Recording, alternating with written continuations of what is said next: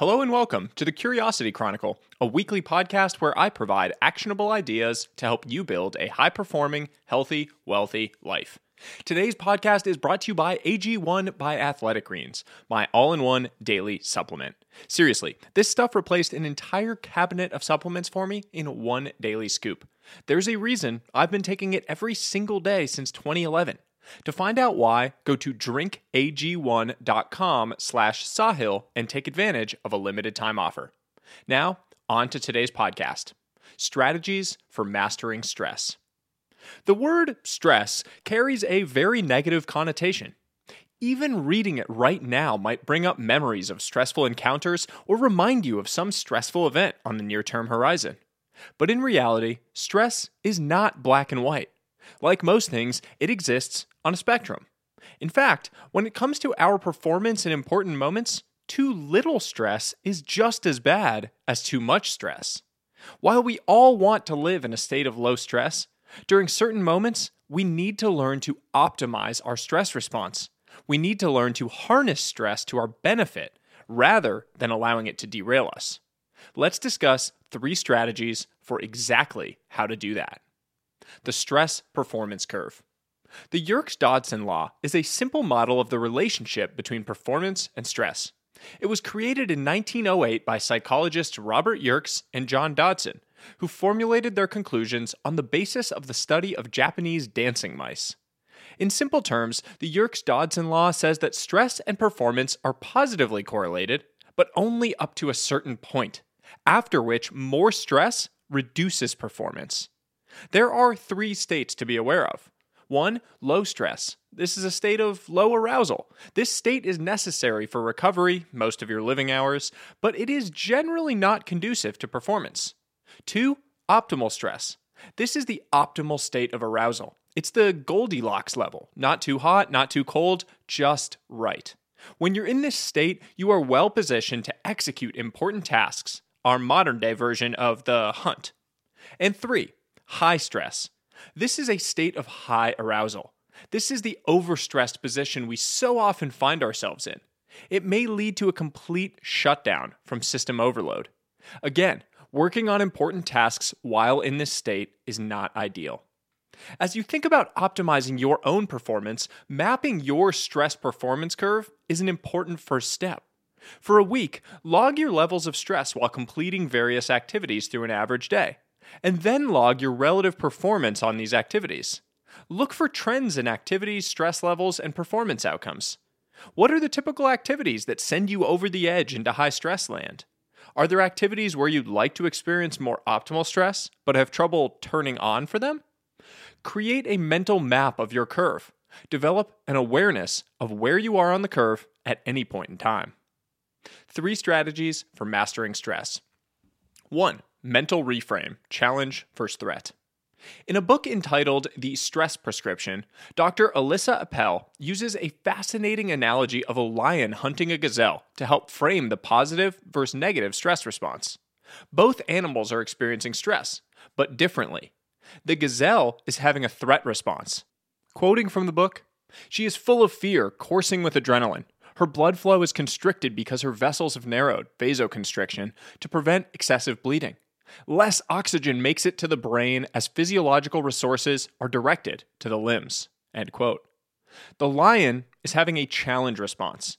Again, quoting from the book, "Her heart is pumping volumes of blood efficiently, allowing her maximal speed and anticipating the meal she's about to have. She is focused and driven. She seems to have unlimited reserves of energy." End quote. Most of us don't have to face this type of life or death encounter on a regular basis, I hope, but this difference between viewing an event as threat or challenge is critical to our performance. I often find myself facing an opportunity, and my internal reaction usually goes something like this. My imposter syndrome yells at me that this is the opportunity where I will finally be exposed as a fraud. I'm going to fail, and everyone is going to know that I was a fraud. This is my version of the threat response. My confident reframe mind kicks in and reminds me that this is an opportunity to rise to the occasion and show everyone what I am capable of. It is an opportunity to learn and get better, even through stumbles and failures. This is my version of the challenge response. What I've found, when I let the imposter syndrome threat response win out, I always underperform. When I confidently reframe to a challenge response, push back, and remind myself to embrace the growth opportunity, I always perform at my best. Stress strategy number 1. When you encounter an opportunity and start to feel a threat response dialogue settling in, reframe the conversation to focus on the growth opportunity. Let your challenge response guide you. Strategy 2. Breathing, the physiological sigh or lion's breath. When you do find yourself tipping over the edge, there are specific science-backed breathing techniques that are proven to immediately reduce stress and get you back into optimal territory. The physiological sigh is a remarkably effective approach that was discussed by Dr. Andrew Huberman on an episode of The Tim Ferriss Show. A double inhale through your nose, a long exhale through your mouth. Repeat 2 to 3 times.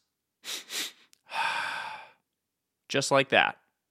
The lion's breath is another effective approach that is derived from ancient breathing practices originating from yogic traditions in India. You sit in a comfortable position with a slight forward lean and your hands on the floor. You focus your gaze on the tip of your nose. Inhale deeply through your nose. Open your mouth, stick your tongue out and down to your chin, and exhale forcefully with a ha sound. Ha! Repeat 2 to 3 times. Note, limit the forcefulness of the exhale if you're a beginner. Both of these techniques will work to reduce your stress response and hopefully bring you back into optimal range. Stress strategy number 2. If you tip over the stress edge, use science-backed breathing techniques like the physiological sigh and lion's breath to bring you back down to an optimal zone. Strategy 3. Preparation. Train your stress muscle. Just as an athlete can train to handle increasing weight or intensity loads, you can train yourself to handle and manage stress more efficiently and effectively. To do this, place yourself into controlled, stressful environments and work on managing your mental and physical faculties. Example, get into a cold shower and see if you can focus and perform a simple mental task, basic math, reciting a poem, etc., for a fixed period of time. By engaging in voluntary stress training, you may improve your ability to handle the involuntary stress that inevitably enters your life. Stress strategy number 3. Train yourself to handle stress more effectively by placing yourself into controlled, stressful environments. Making stress your friend. Sorry, but there is no such thing as the stress-free life. The best we can hope for is to choose the type of stress we want and then learn to use it to our advantage. If you follow these 3 strategies, you'll be well on your way to turning stress from your sworn enemy into your good friend, or at least your acquaintance. That's all for today's piece. I hope you enjoyed it, I hope you learned something, and I hope you'll share it with others. As always, until next time, stay curious, friends.